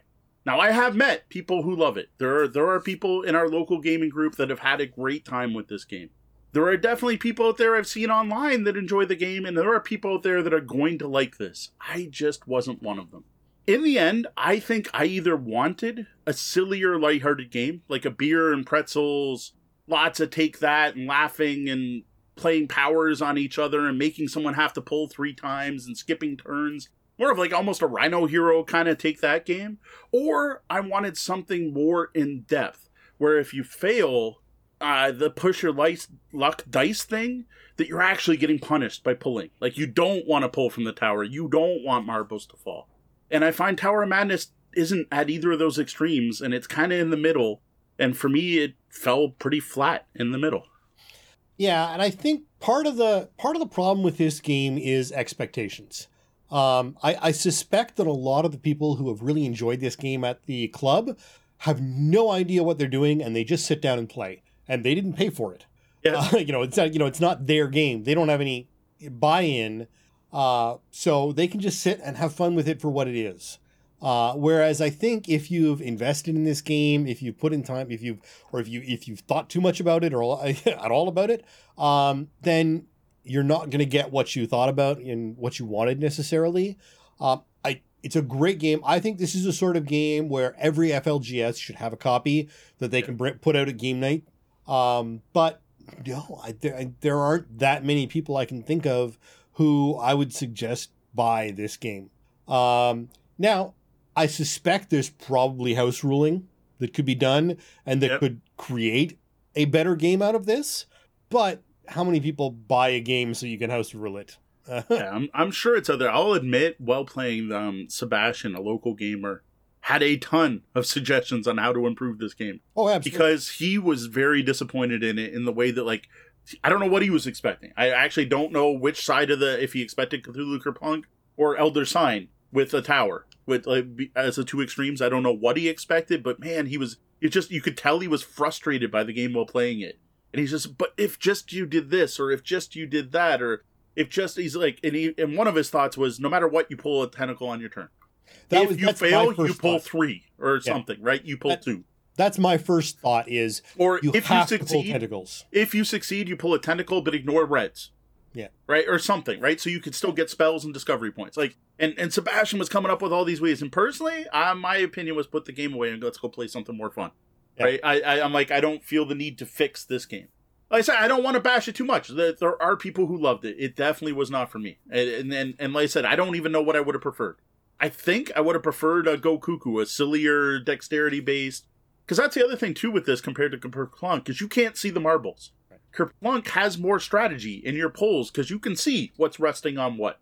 Right. It's a clear tower. This is not. So you have no clue when you're pulling a marble if something's going to fall or not.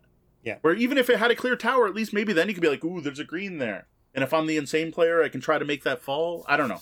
Again, I'm trying to fix a game that at this point, I'll just push aside. We should also mention, not included in the rule book are suggestions on how to load the tower that were given to you by the game designer.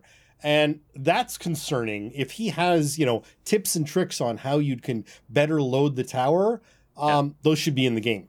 Those shouldn't be something passed around between friends.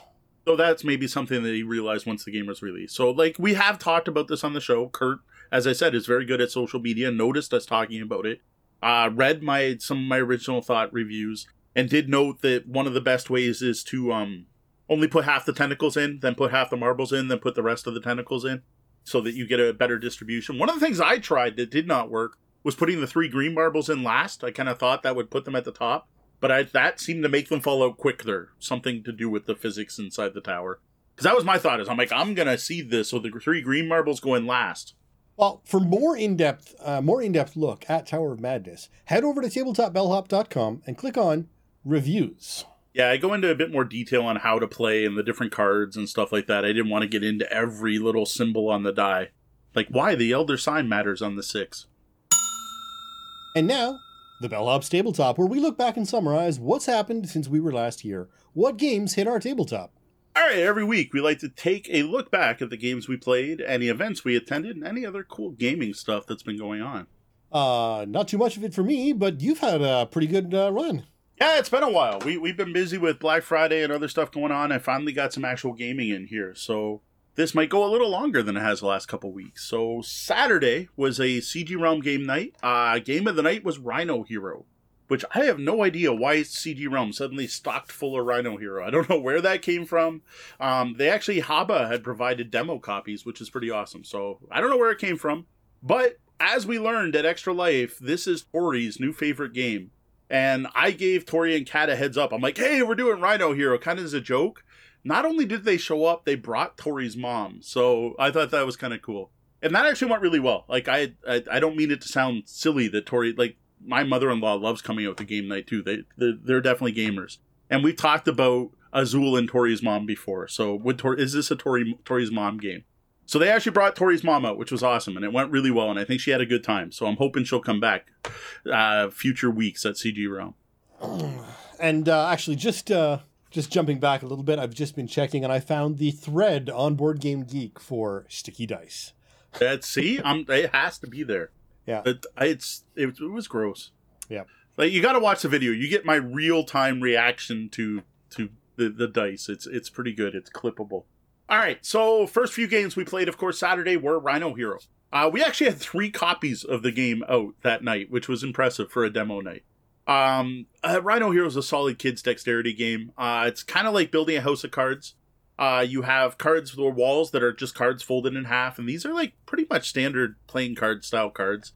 And each turn you're going to put 1 or 2 of these folded walls down and then add a roof. Now, the roof comes from a hand of cards you get at the beginning of the game, which is standard as 5. Goal of the game is to play all your cards. That's very similar to Uno. So is the fact that these rooftops have symbols on them, and they'll have stuff like you skip a turn. After I play my roof, you have to draw an extra card, or now we're going to change the order of play. Now, where the name of the game comes in is that some of the roofs will have a Rhino Hero symbol on it. Now, there's this little tiny Rhino superhero meeple in the game that's like the cutest thing ever, though I do think it's funny the superhero has a picture of himself on his chest. I thought that was cute. When a Rhino Hero card is played, the next player has to put the walls on, then find the Rhino Hero meeple somewhere in the tower, or off, like the first time it's off the table. But like it's usually on the tower, and then pick it up and put it onto this spot on the card. So basically you're trying to build this tower, and then you got to put this heavy meeple on it, which is one of the unique parts of the game. First player to play all their cards wins, unless someone knocks over the tower, and then it's the player with the least cards that wins. It's that simple. You just learned how to play Rhino Hero. Silly, fun game that I really dig, and man, it went over well at the event. Like, Like Sleepy Tori loved it at Extra Light, but that was Sleepy Tori. Sleepy Tori loves everything. This was Awake Tori, and oh man, I have never seen him smile so much as playing Rhino Hero with his mom. We actually got to the end of the game. Like, we literally ran out of cards. We had it, so Tori's mom played her last card, and there weren't enough walls to go around, which I hadn't noticed before, that the game's designed so that someone will run out of cards before then. Right. And we had gotten a tower as high as it could go, so that was cool. But we did take 3 tries before we got that far. Yeah, and I have to say, this one's not for me. I am a shaky hand person, and as we learned on Extra Life, Rhino Hero is not my game. No. It's not for everyone. Dexterity games aren't for everyone. Although you're fine with Hamster Roll. So I love dexterity games in general, but card building games, I have never built a card tower or card house in my life. Yeah. So now what I really want to try, and I was going to put it in my under 50 list, is Rhino Hero Super Battle, where you're like building a whole city and there's multiple meeple. That's about all I know. It looks really cool. I would have liked it better if CG had gotten that in instead of Rhino Hero.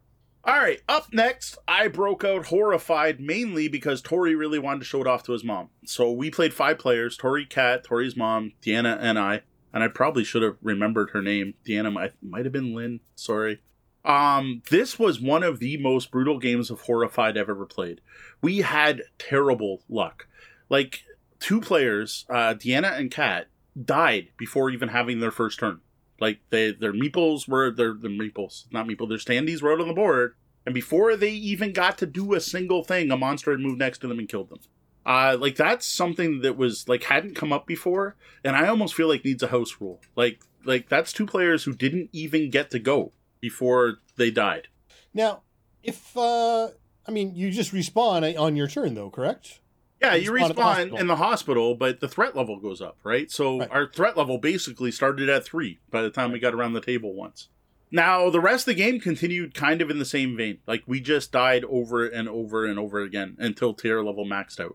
Like, Deanna died 3 times. One round, a villager spawned on the same spot as a monster to die the turn they spawned. Where, like, literally there was nothing we could do. Like, it was just, this card played, you put them out, then that monster attacks that person who just came out and they died. Like, done. I'm like, come on. Like at least make a rule that the person doesn't spawn if there's a monster on the space. Like, that's just pure dumb luck. Like, I don't mind difficulty in a co-op game, but we shouldn't lose just due to pure dumb luck.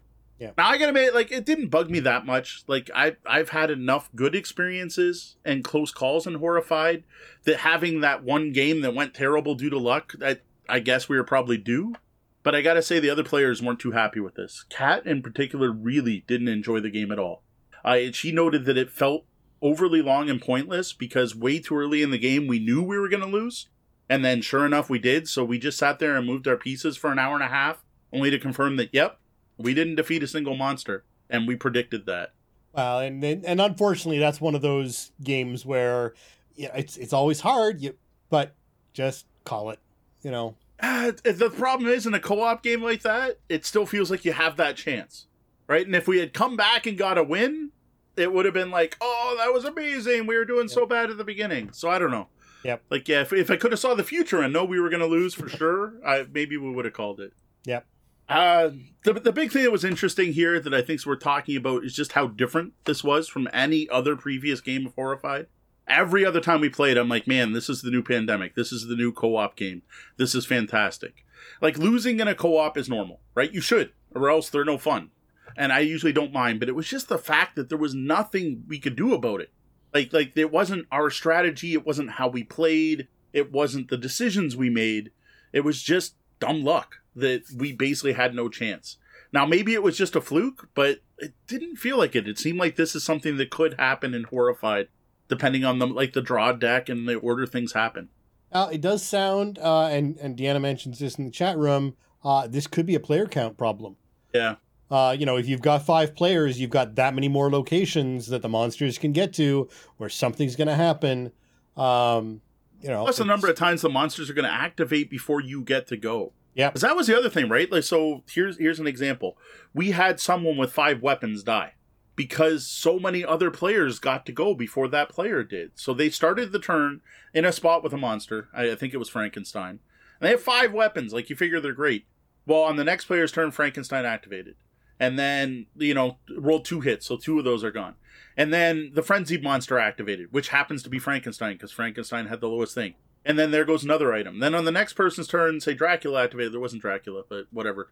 The Invisible Man activated. Then the next player's turn, Frankenstein activates again, and again rolls 2 hits, so 2 more items are gone. And by the time I got back to that player, they had died. Right. Yeah, no, I definitely believe that may be strongly a player count issue that we just hadn't run into without playing the full count. See, last time we played with 5 players, we won, but I've only done that to one more. Does Board Game Geek have a recommended at yet? You know what? I haven't checked. Let me take a quick peek. Because I know before it wasn't there, but the game was still pretty new, so it takes a certain number of votes before that shows up. And as of right now, we show best of 3. Yeah. So maybe that's it. Yeah. And in that case, don't put 5 in the box. If it's that bad at 5, if that's going to happen. So I don't know. One bad experience, but I do actually feel slightly guilty having put out, our official review and not having had this problem before. Now, note this took, this was play 6 or 7. It's not like we didn't play the game enough before. Yeah. But yeah, I was surprised. This was literally a bad experience with Horrified. And I felt bad because Tori's mom played for the first time and definitely wasn't overly impressed. Tori still loved it, but it's his jam. It's his... he loves classic horror, and he loved what happened, and losing's par for the course, and... Hey. Yep. All right. The last game I played on Saturday was a 3-player game of Carpe Diem. This is the Stefan Feld from Leah Ravensburger.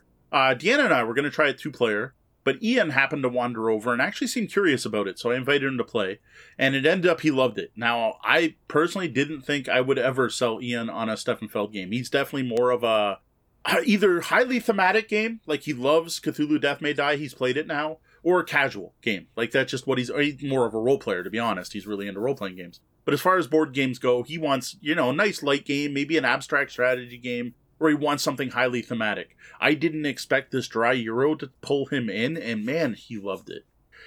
Game went really well. I had only played once before, but man, the teach went a little better. We talked about this last week, how I like to play everything with Deanna at least once before I present it in public. And we had played the week previous with Deanna and Sean from Hamilton, or Sean Hamilton, not Sean from Hamilton. So I had played before. Man, that game's actually not bad to teach at all. For a Feld especially, right? For the amount of stuff that's going on. And there's a player board that I found extremely useful while teaching the rules. Just being able to point to the different colors, and the iconography is actually really solid. Having now played and seen it all work. First time looking at it, I was a little overwhelmed. Well, not overwhelmed's not the right word, but it's just like, I don't know, a bunch of icons. So yeah, it's good. And again, Ian picked this up really quick. He was making comparisons to Carcassonne and Tiny Towns during the teach. The actual game went pretty good. Played part of the game much better than the last time I played. Especially planning for scoring, because I was terrible at that. On the first time I played, I did a lot better at planning ahead for scoring. But I did terrible at laying out my board this time. I actually managed to make it so there were some tiles I could not ever place. So that kind of... that was just me planning badly. One thing that was cool was the border was very different. I didn't realize how much the randomizing the border was going to change the game. Last time I played, I had like a mix, right? Like I basically had like every building type, every field was on my boards, and I just had to put them in the right spot. This time, I had almost all buildings, and the only field I actually cared about was grapes. So that was interesting to see how that changed my strategy. Well, it sounds like it's sticking out as a solid game. Not surprisingly. I mean, I think we all knew that it was going to be one of those games that you wanted to keep in your rotation. Yeah. But, it's staying solid, and you're finding new interesting things about it, which I think is a nice feature about any game. Oh, I'm digging it. Yeah, Carpe Diem solid. It was a Spiel nominee, and I think it's well-deserved. Possibly even Disturbing the Wind. I haven't played Wingspan yet. Wingspan's what beat it out. I know everyone's loving that game, but yeah, it's solid. Absolutely. All right. So what are we gonna do with this next one? I don't know how much time did we kill it. We didn't start till 9:20, and I don't know how long the coffee break was. Okay, we've probably got time then. We haven't had long episodes lately anyway, so that's true. I'll you know what, I'll cut down on what I got written here, but The last thing I want to talk about, in my opinion, the best for last, what I think people are going to be most curious about, but that's just me because I have a huge nostalgia for this, is our glorious friend computer. A few months ago, I was approached by a PR company and asked if I wanted to review Paranoia. Happiness is mandatory for PC. And I agreed, and I finally got to check that out on Sunday. I actually live streamed the game, probably about the first 4 hours and 15 minutes of the game. This has been announced for a while. It is Epic Game Store only. They're exclusive for a full year, so you won't be able to get it on Steam until 2020, the end of 2020. Yeah, December. And there is no Mac version at this point. All right. Yeah, no app version either. As far as I can tell, even planned. I don't think they're going to be doing an Android or an iOS. Not likely. All right, so the big thing I don't want to talk about is the story, because this is very much a single-player game. There is no online play. There's no playing parties. You actually play a single character, which did surprise me. And it so far has a very linear plot, and I don't want to give away that plot. But I will say this game nails, like, everything, Paranoia. Like absolutely everything. The aesthetic, the look, it is Paranoia. Like, from the opening scene of your clone being born, to every bit of dialogue, to the social interactions, to the random stuff happening in the background, like, they did an amazing job of capturing the look, feel, and theme of Paranoia, the original Paranoia, going back first, second edition Paranoia. Yeah, no, it's very much, I mean, I don't know who was involved in the writing of this game, but this script is pulled right out of, you know, the rule books, and you got that feel, not only the feel of the game, but the feel of the time of the game. Yeah. It is very much set in that 80s feel that you get. It's not just the sort of the paranoia of it, but the comedy and the references are very much in that sort of Stranger Things nostalgia 80s genre. Yeah, I get to see that. Which is a lot of what the paranoia came from. It's where it came, where you got it. Yeah. Oh, they did. Like I said, there's nothing I can complain about the look, the feel, and everything. Now, the interface isn't terrible. This is a 4 team member real-time SCAD-based RPG. It really reminds me of playing Baldur's Gate for the first time, or any of those old. I think those were BioWare back in the day, but those old style AD&D. Select your 4 party members, click to show where to move them, and so on. Real-time combat that you can pause by hitting space. You hit space, you can give orders. I gotta admit, isometric CRPG. Yep. Yeah, it's pretty good. I gotta admit, I found myself fighting with the interface, especially in combat, trying to get weapons equipped and get people to target the right thing or dive for cover or whatever. Now, maybe that's something I just will learn more through play, because, well, it is a video game, right? You tend to get better the more you play them, and I'm only in the first 4 hours. But I did find myself fighting with that a bit. Yeah, it would have been nice to see something that came a little bit easier within those first 2 hours, so that hours, 3 and 4, you weren't still punching things you didn't want to punch. Yeah, basically. Yeah. That seems to be, it feels like their default cursor might be poorly chosen, perhaps. Well, the other thing too is the game was designed for console, so we missed that. It's released on PlayStation 4 as well as Xbox, and the default controller is a gamepad, which I do not have. Right. So maybe on a gamepad it's easier to control, though I can't see it with an isometric RPG. The thing I don't think I'll ever learn is what Sean mentioned there, is accidentally clicking on things I didn't want to click on. This was infuriating, to be honest. One wrong click, your character punches a bench, and all of a sudden you're fined by the computer for destruction of computer property. You right-click to move down a corridor, and then watch as your toon crosses from a red zone and steps 2 feet into an orange zone by cutting a corner. Then you get fined for breaching your clearance level. Click the wrong mouse button on one of your cans of bouncy bubbly beverage, and instead of splitting it to hand to your teammates, you drink one. Like, this happened consistently, even 4 hours in. I found I was constantly misclicking, and it was so frustrating to get penalized for, like I said, my character cutting a corner, or going through this doorway because it was a shorter distance instead of going the long way around that was all the red corridors. I was getting very annoyed with that. And for the record, it isn't out on console yet. Yet? Okay, no. Maybe that's what I had heard that hadn't been released yet. Yeah, so December 5th, it hit the Epic Game Store. available, but it won't be till 2020 when it comes to console at some point. Yeah. Now, Deanna is noting randomly being penalized or even dying kind of does feel on point for Paranoia, and I get it, that should be part of it, but that should be in the story of the game, not caused by bad user interface, in my opinion. Yeah, I mean, the punching things I can sort of get.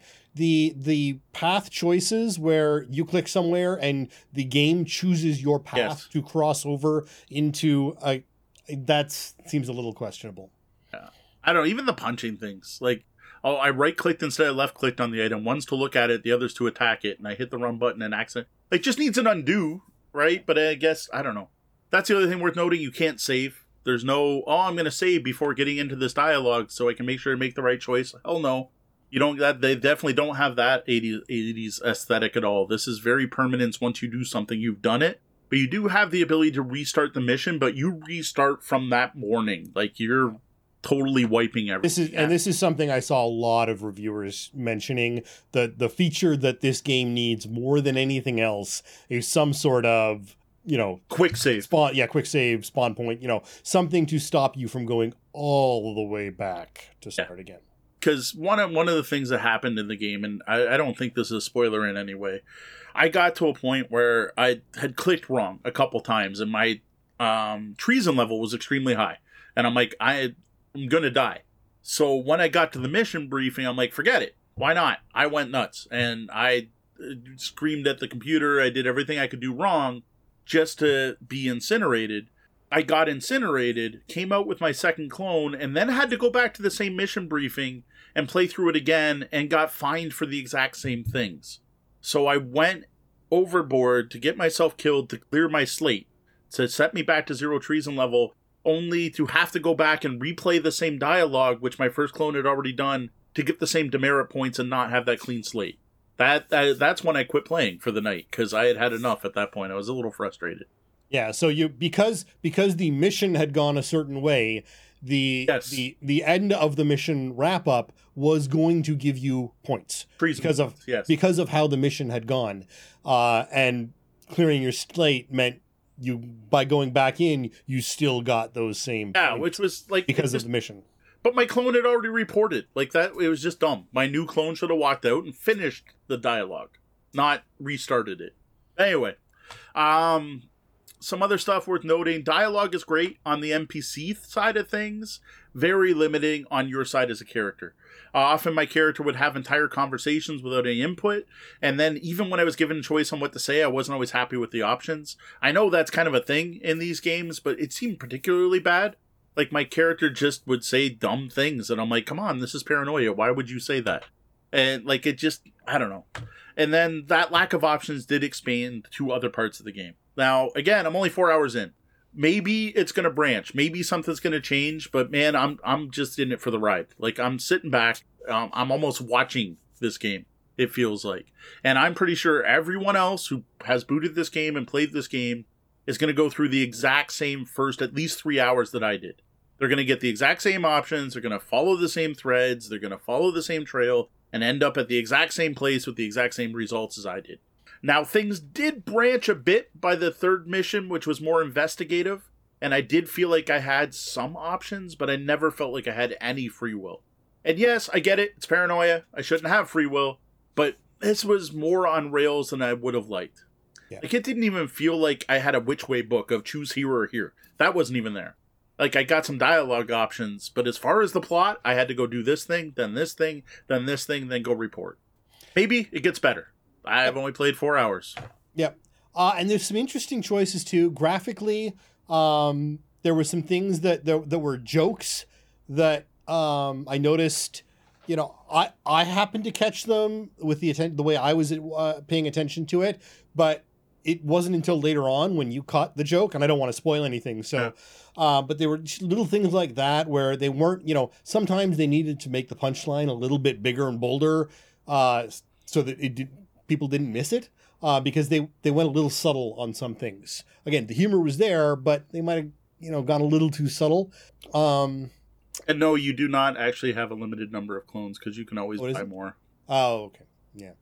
But you do say it starts as 6, but yeah, starts at 6. And to be honest, you have to use some in the Bitcoin, basically. There's a Bitcoin currency, there's a cryptocurrency, which makes sense for Paranoia. So they have updated some of the stuff from the 80s. The fact there is a cryptocurrency. And there's Facebook, and you are always Wi-Fi. So they did take some of the stuff from the modern 4th edition of the game and throw it in there, which is cool. Right. I don't know. Like, there's stuff in there. What I'd love to know, I highly doubt it, is if the R&D was random. That would be awesome. If I might not have got those options, if someone else playing through did not get the same things I did, but I have a feeling that was just as scripted as everything else. Yeah. One thing that was frustrating that I noticed you had a huge issue with was the hacking. Yeah. The hacking. I still couldn't figure out how to do it by the end. I don't know what I was doing. And I have seen some other comments in the other similarly. It's not just you're not that kind of gamer. No. The hacking system is somewhat flawed. And then I think the final big thing that I had, and I think you did as well, was the partial voice acting. Yeah, that was a weird design choice. The only voice acting in the game is the computer. And interestingly, if you pay to upgrade to the deluxe version, you get a different voice for the computer. And I don't know what that difference is. I guess you got. I'm guessing it's probably someone famous. I don't know. Well, you got the better version. And it was to me, it was a very well done, but automated voice, speech assistant, but very well done. Whereas there's no other voice acting in now, because the voice acting for the computer actually suited it very well. It worked. It matched the tone of the dialogue it was given, but that made the lack of any other voice acting stand out that much more.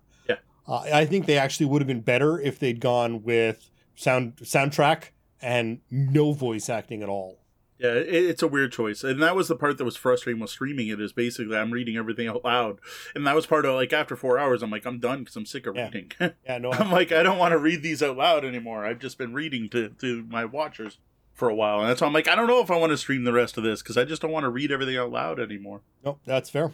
I don't know. I had fun. They did a good job of making it feel like Paranoia. If you are a Paranoia fan, this is probably worth checking out.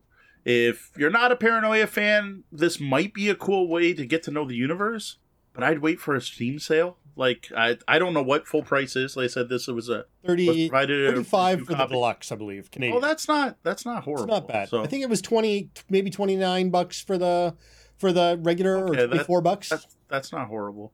I had fun the first 4 hours. I getting a little frustrated with a few things, but I had just been playing for 4 hours straight. And like I said, the reading out loud is more taxing than you would think. Like, I was tired, where I don't usually get tired for playing a video game for 3 hours. 3-4 hours. One thing I would say, if you wanted to introduce someone to the pen and paper Paranoia game, the best way to get someone into the thought space of what the world is like is this game. I mean, they've really nailed the concept of the Paranoia world beautifully. Whether or not it's a great game, that's, I think, still up in the air. Yeah. Right now, I'm leaning towards no based on the little bit of what I've seen. But when it comes to the actual world of Paranoia, they have just hit a nail on the head. Another thing I would have liked to have seen is difficulty levels. Like, give me an easy mode, especially if it's going to be that much on rails, then I'm basically watching a story. Let me go through the motions and watch the story. Yep. Like make the fight super easy. Make me not have to worry about resources. Which did remind me one other thing. You can't back out a dialogue. So there's an investigation part. I'll just say that much. And they give you the tools to succeed at it, which are certain books that boost your skills. So if you don't have the skills to succeed in the investigation, but you don't know which of the two skills you need before talking to someone. So in one case, I went up and started talking to someone and went, oh, I need to have better red. So I backed out and I used red bouncy bubbly beverage and buffed my red and then talked to the person again and got what I wanted. Great. Next person I talked to ends up needed blue. There was no way to back out of that conversation. I was locked in. I didn't have the blue stat, even though I had a buff they had given me, obviously for this purpose, because you could have spec'd out your character wrong, but I couldn't do anything about it. And that came up multiple times where it's just like, whoa, no, this conversation is totally not going where I want it to go. I want to back out. And I guess that's, again, part of it because they want permanence, but I don't know. My only option at that point is to restart the entire scenario, which we mentioned before. Literally, restarts you waking up in your bunk for the day. So everything you've done that day is gone. Yeah, no, it's tough. But Alright. that's done. What have we got? What have you got coming up for the coming week? All right, Easy Mode Christmas Party, though I don't think we're really doing anything special for Christmas, but they asked me to call it a Christmas party because, well, it's the week before Christmas. We are going to be at Easy Mode on the 21st, and as far as I know, we'll be at the CG Realm on the 28th. Ian and Jeremy had said where to go, but they haven't told me what we're playing. As usual, I'm going to bring out the stuff that's been hot lately, so I will be bringing Horrified, Carpe Diem for sure, because I want to get some more plays. Maybe some Pulsar 2849. I also want to get some Lost Cities played. That's the next one on my new game to get played list. I don't know if that'll be coming out on the 21st or the 28th. So if you're in Windsor, join us Easy Mode this weekend, 5 till 10. The weekend after, 28th of December at the CG Realm, 5 till 10. Now, a quick shout out and a thank you to some of our VIP guests, our Patreon backers. We greatly appreciate their support. Danielle Thomas, thank you. Sean P. Kelly, thanks, Sean. Andrew Dacey, thank you. Diane Tuzano, thanks, Ma. Mr. Eckenbark, join Phil, Chris, and Bob every Tuesday night at 8 p.m. Eastern as they talk games and game mastering. Now that they're back on, and they're off next week, but are doing a special New Year's Eve show, and they'll actually be taking digital call-ins. All right. We will be busy gaming. Well, at least I will be busy gaming. I, unfortunately, will not be. So I might call in on the call. There you go. You could call in. No, we are not live streaming New Year's. That was never in the plan this year. I had a couple people that were at the party last year that did not appreciate being live streamed. So, plus we didn't really get anyone watching anyway. So that is not in the plans. We will be live streaming Extra Life every year, I think, because that raises money. But no years. Well, that was the double bell. That means my shift's coming to an end, and we're gonna have to lock those front doors. Though the doors to the lobby are closed, you can always find us across the web and social media as Tabletop Bellhop, one word. Drop by our website at tabletopbellhop.com for more gaming content. If you dig the content we're providing and would like to support our continued efforts, please consider tipping the Bellhop at patreon.com/tabletopbellhop. Remember to join us here on Twitch every Wednesday night at 9 p.m. Eastern and watch for the Tabletop Bellhop Gaming Podcast to hit your podcatchers in YouTube at 2 a.m. every Tuesday. You can also catch the Bellhop's Tabletop Twitch Friday nights at 8:30. Well, that about wraps up the time we have for the show tonight. For those of you here live, thank you for joining us, and be sure to stick around and join us in the Penthouse Suite for the after show. For Tabletop Bellhop Gaming Podcast, I'm Sean. And I'm Mo. Thank you, and game on. Graphic design by Brian Weiss at RPG & Co. Music is Nimbus by Evening Land. The podcast is released under a Creative Commons Attribution License.